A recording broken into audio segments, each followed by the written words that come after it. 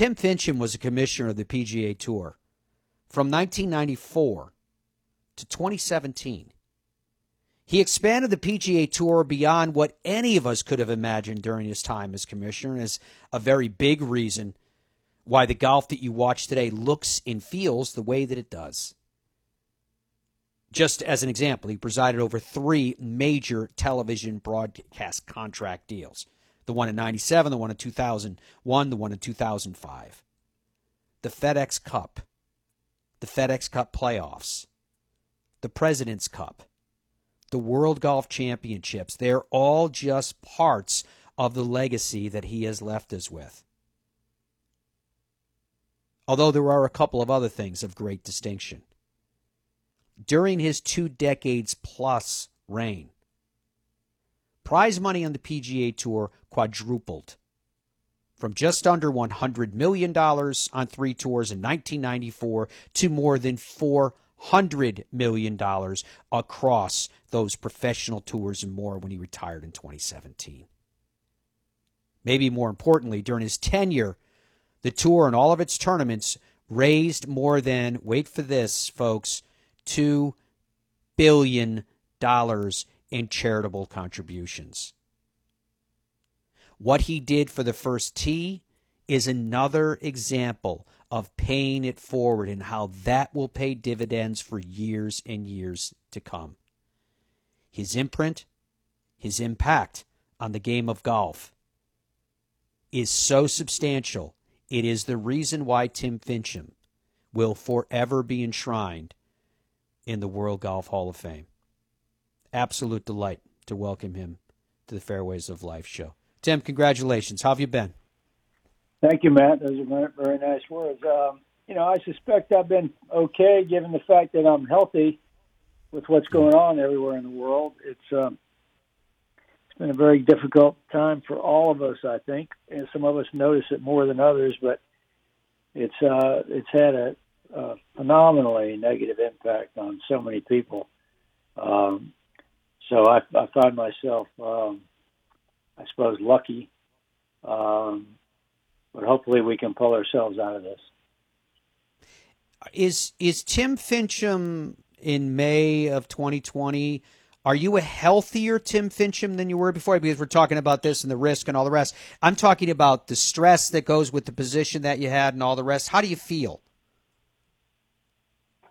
I feel good. My energy level is good. I miss what I did for a long time. I really started doing stuff with the tour back in '85 in Washington, and then came down to Florida first as president of corporate operations, and then later chief operating officer before I became commissioner. So it was a very long run, and you do those things, you just get used to certain things. And one of the things you get used to is you're on the go 24 hours a day, 24, every day of the year, really, and there's no let up.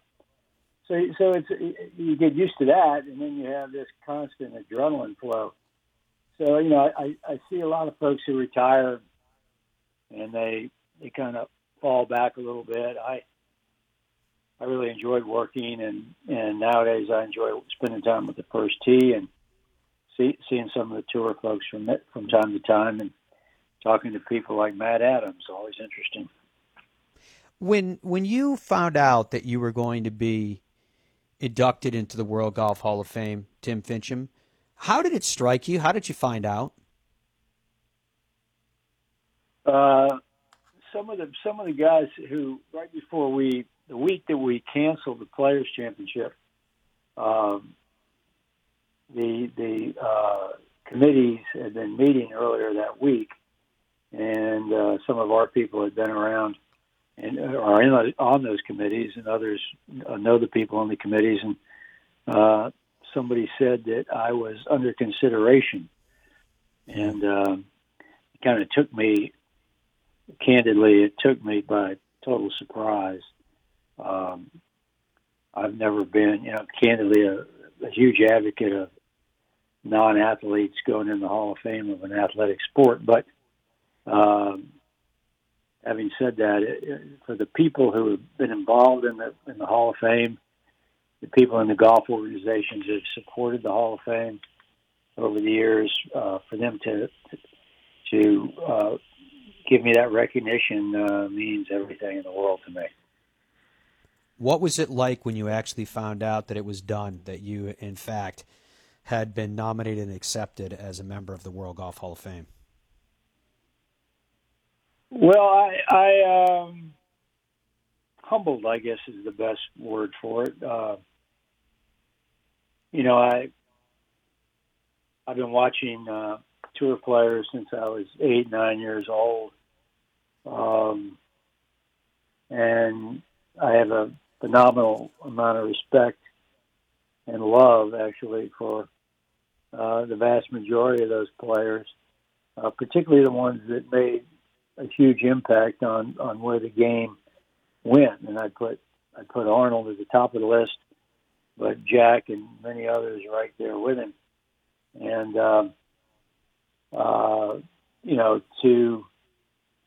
to have those folks, to be able to to perpetually be beside them in terms of, who made the strides that Arnold referred to in your opening. That's humbling. That's the only word I can think of. When you were a boy, Tim Finchem, back in Virginia Beach, what did you dream that you would be one day? Yeah, well, when I was, my dad was in the Marine Corps for 30 years. He had 6 kids.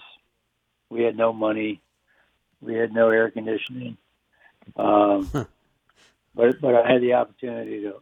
My dad took me down to Wilmington to the Azalea tournament down there in I think I was 11 in 58. I saw Arnold Palmer play. And then just a couple of 3 years later, the big three got together. And in my backyard in Virginia Beach, I had 3 tin cans buried, open but buried. I had 1 iron club and a wiffle ball. And I would, for each of the cans, I'd make a stroke like Gary, a stroke like Jack, and a stroke like Arnold. And if you would have told me then that years later I was going to be working closely with those 3 gentlemen, I would have said you're crazy. But when Arnold Palmer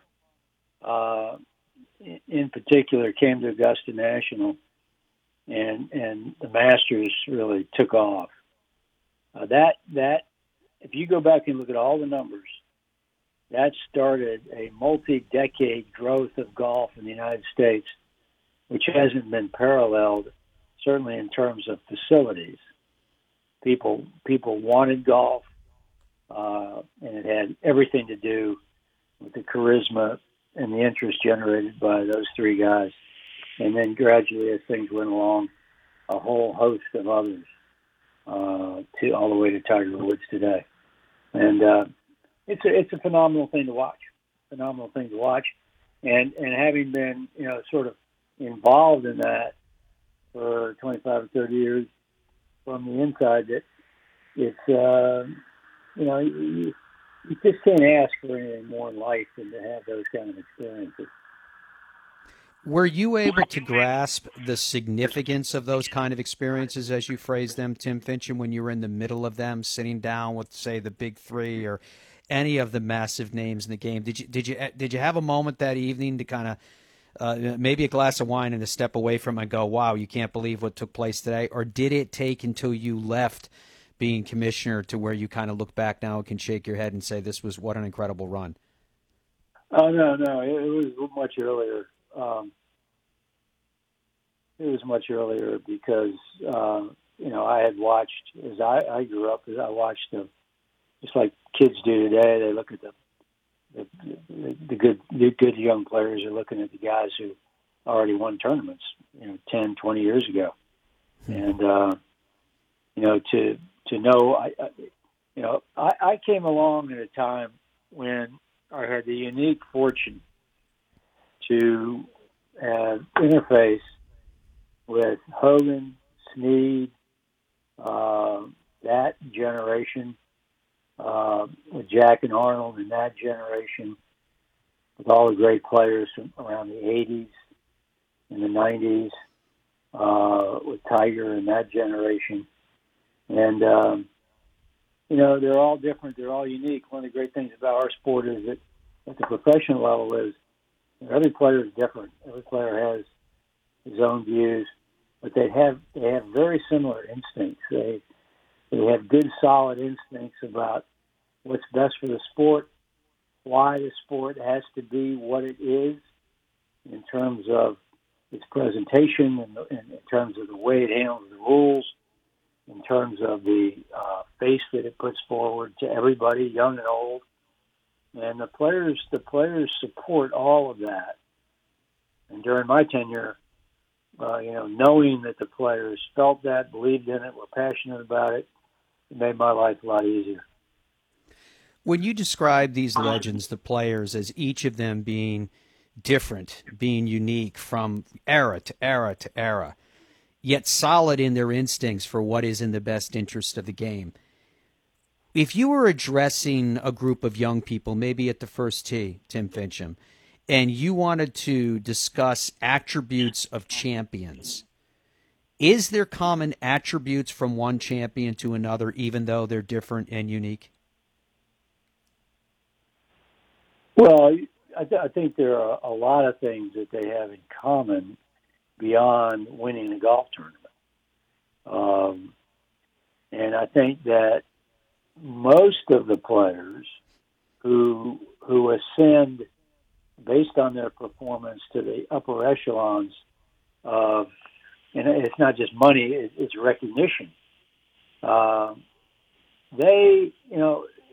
know I'm not going to diss any sport. I love all the sports, so I'm not going to diss them. But in other sports, you'll see players who project some negativity. PGA Tour players strongly believe that they have a duty to help generate resources that go back into the community to help people who need it, but also doing what's necessary to contribute to the image of the sport because they know from having watched the players grow up, they know how they felt when they were 10, 11, 12, 14, 16, and watching these great players. And they could just feel, what that means and to people, and getting behind it, taking advantage of it, wanting to contribute to it is something that is just nowadays a consistent characterization of tour players. To use those same age frames that you just laid out for us, Tim Finchem, 10, 11, 12, 14, 16, if Tim Finchem today could get into a time machine and give advice to himself in any one of those ages, what would your advice be for a young Tim Finchem?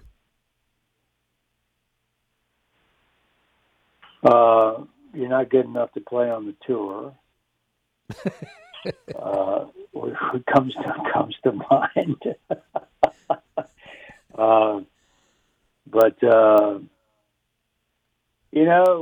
Here's my theory on what you're talking about. The young player today, about 4 years ago, when I was retiring, I was at we have a welcome event for players who get their cards for the first time. And I'm approached by these two young guys who were just out of college, but were good players, and they were headed for the tour. And they came to me, kind of took me inside, and they said, "Mr. Finchem, we have a question to ask. We noticed that the very top players really spend a lot of energy giving charitable dollars. Many of them have their own foundations, and we were thinking about going together and creating our own foundation so we can help out as we go forward. Now, nobody asked these guys to come up with that conclusion, but they could see the why it's the glue that comes together to make the PGA Tour unique, and at the same time, makes you feel good about what you're doing because it's unique and because it generates those things. And if I was knew what I know now and talking to that kid when he was 12, I would talk to him about that. I think that there was a watershed with golf, professional golf in our country, right about the time Tiger came along. It was somewhat coincidental, but he hit the nerve with young guys with the way he played the game and the way he won, and that was in that was back when Tiger was a kid, but it was already happening, and it was also in '96. It was the same time frame that the Golf Channel was launched, and all of a sudden, and it was the same time that the internet came forward. They all came at the same time. Tiger, the internet, Golf Channel, all at the same time. So all of a sudden, you're a parent, and you've got a 14-year-old, 13, 14-year-old who's showing some interest and some capability in the game.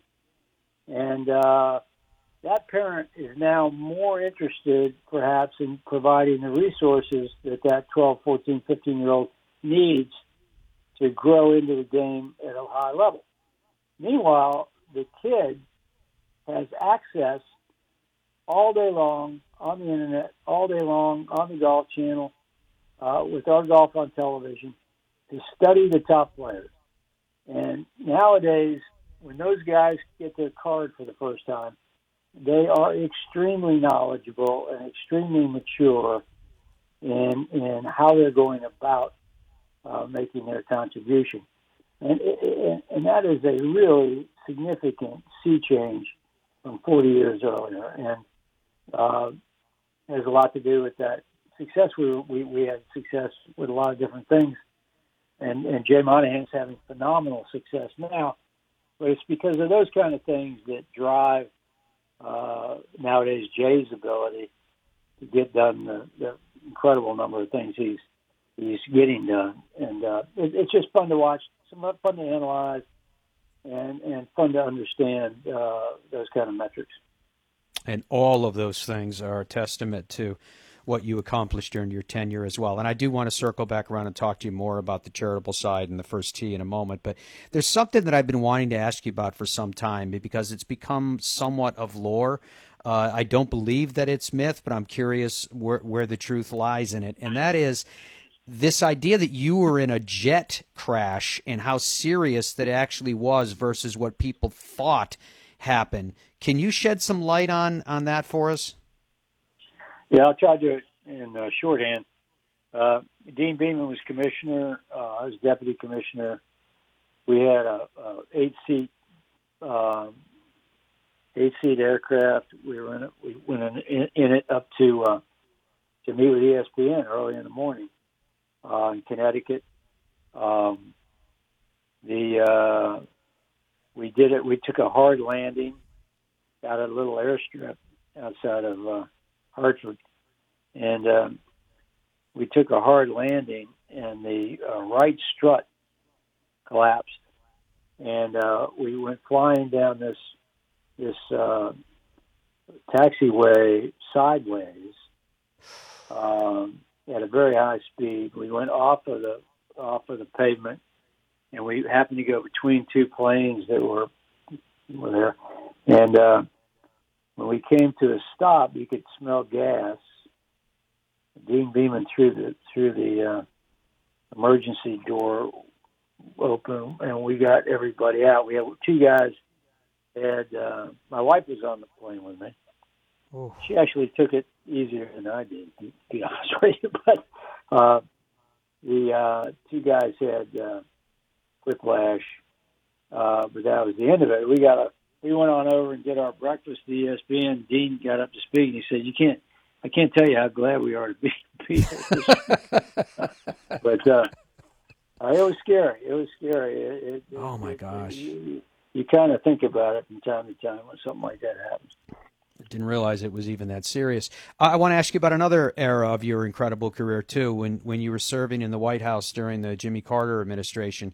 When you look back on those years, the rough and tumble that is the politics and everything else that goes into serving in the West Wing, I wonder how well that prepared you for being commissioner of the PGA Tour in terms of just to expect the angles that people come from.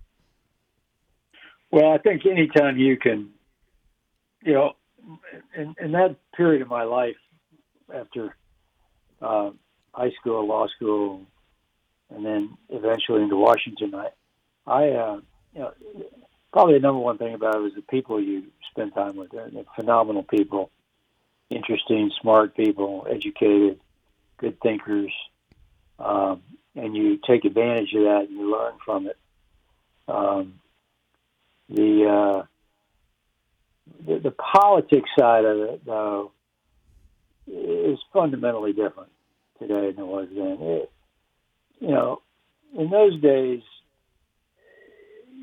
I used to know Speaker O'Neill, Tip O'Neill from Boston, very well. He's a Democrat. He used to go and sit down with Ronald Reagan, West Coast Republican, and they worked things out. They didn't let stuff sit around the Congress for 6 months or 3 years while everybody made faces at each other. They figured out a way to work it out, and they also, the government was populated with people, many of whom weren't there because of their own ego or their own interest in the next political office. They were there because they wanted to help make a difference and they wanted to get things done. That's really not the case anymore. And, I don't have an answer for it. I don't know. I don't know if it's ever going to get better, because what really turned it was the extent of negative media in our country, and how that's kind of over the years taken hold, so that the network, we got networks involved in it. We got people screaming at each other. We got Trump calls it fake news, but both sides are coming up with stuff all the time, and it's hurt the other guy, tear the other guy down, tear the other woman down. And I worry about that from the standpoint of the stability of our country. We're a very strong country. I'm sure we'll get through it, but the roadblocks are very different today than they were then. As to the future of the country, there are a number of different initiatives that took place under your tenure, not the least of which the massive growth of charitable endeavors that you noted with the players' recognition of, et cetera. But it took a vision. And also the first tee. And you and I have talked about your involvement and your passion for and your belief in the first tee in the past. And I always love to ask you the question that when you're involved in something like the first tee, how for Tim Finchem have you been personally touched by the virtues of that program? Have you had the ability to see and meet the kids and know the impact that it's making, and how does that make you feel? Well, there's 3 or 4 different levels of that, but you're right. The first and foremost, and clearly the most impactful, is being able to watch a young boy, girl, get on their feet and tell their story. A story that most oftentimes is a story that focuses on why, not just learning how to play the game of golf to some extent, but also learning what the core core life values really are, and most importantly, how you can put those core values to work, on the golf course, at school, at home, with friends. There are core values that can move you toward where you want to be. And watching that process is overwhelmingly impactful. And that's fundamentally why First Tee's had the success it has, why it's been successful in raising the resources going back now 23 years. But there are other pieces to it. For Jack Nicklaus and Arnold Palmer and Gary Player to get involved in First Tee.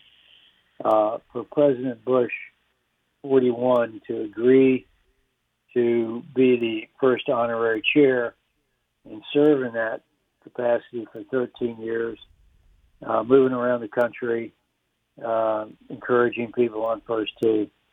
For President Bush, 43, to take the reins, and now has been almost 10 years in his new role as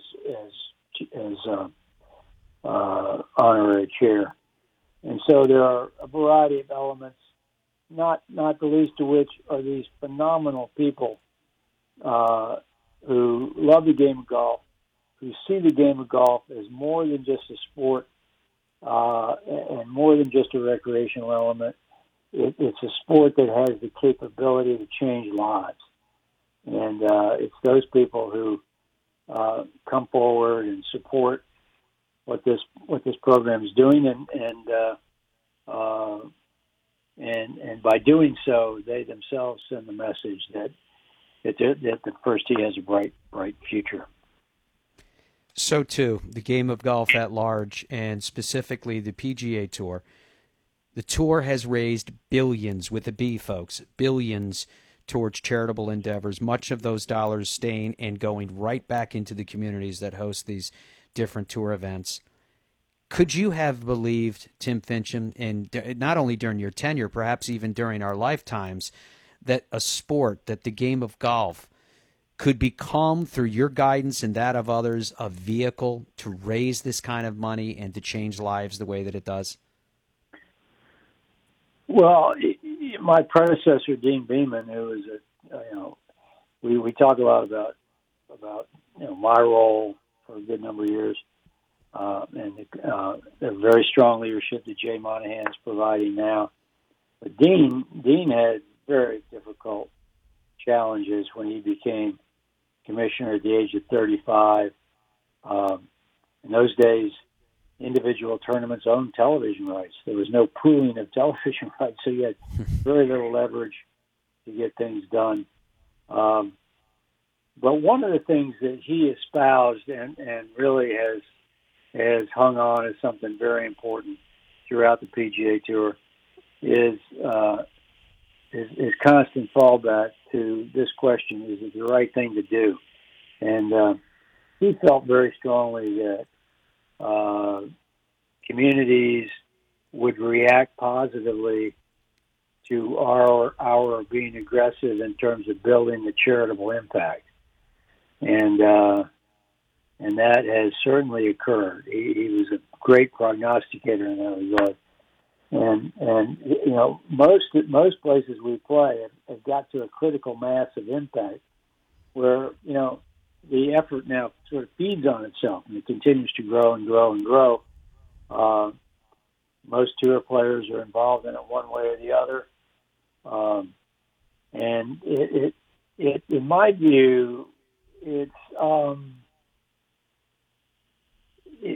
really separates our sport in many ways. Not to denigrate any other sports, but it separates us out in generating that kind of impact. And watching in recent years some of the other leagues, focusing more and more on that, I think is great. Not just because it helps us too, but because the communities where those leagues play just like the communities where we play, they all have needs.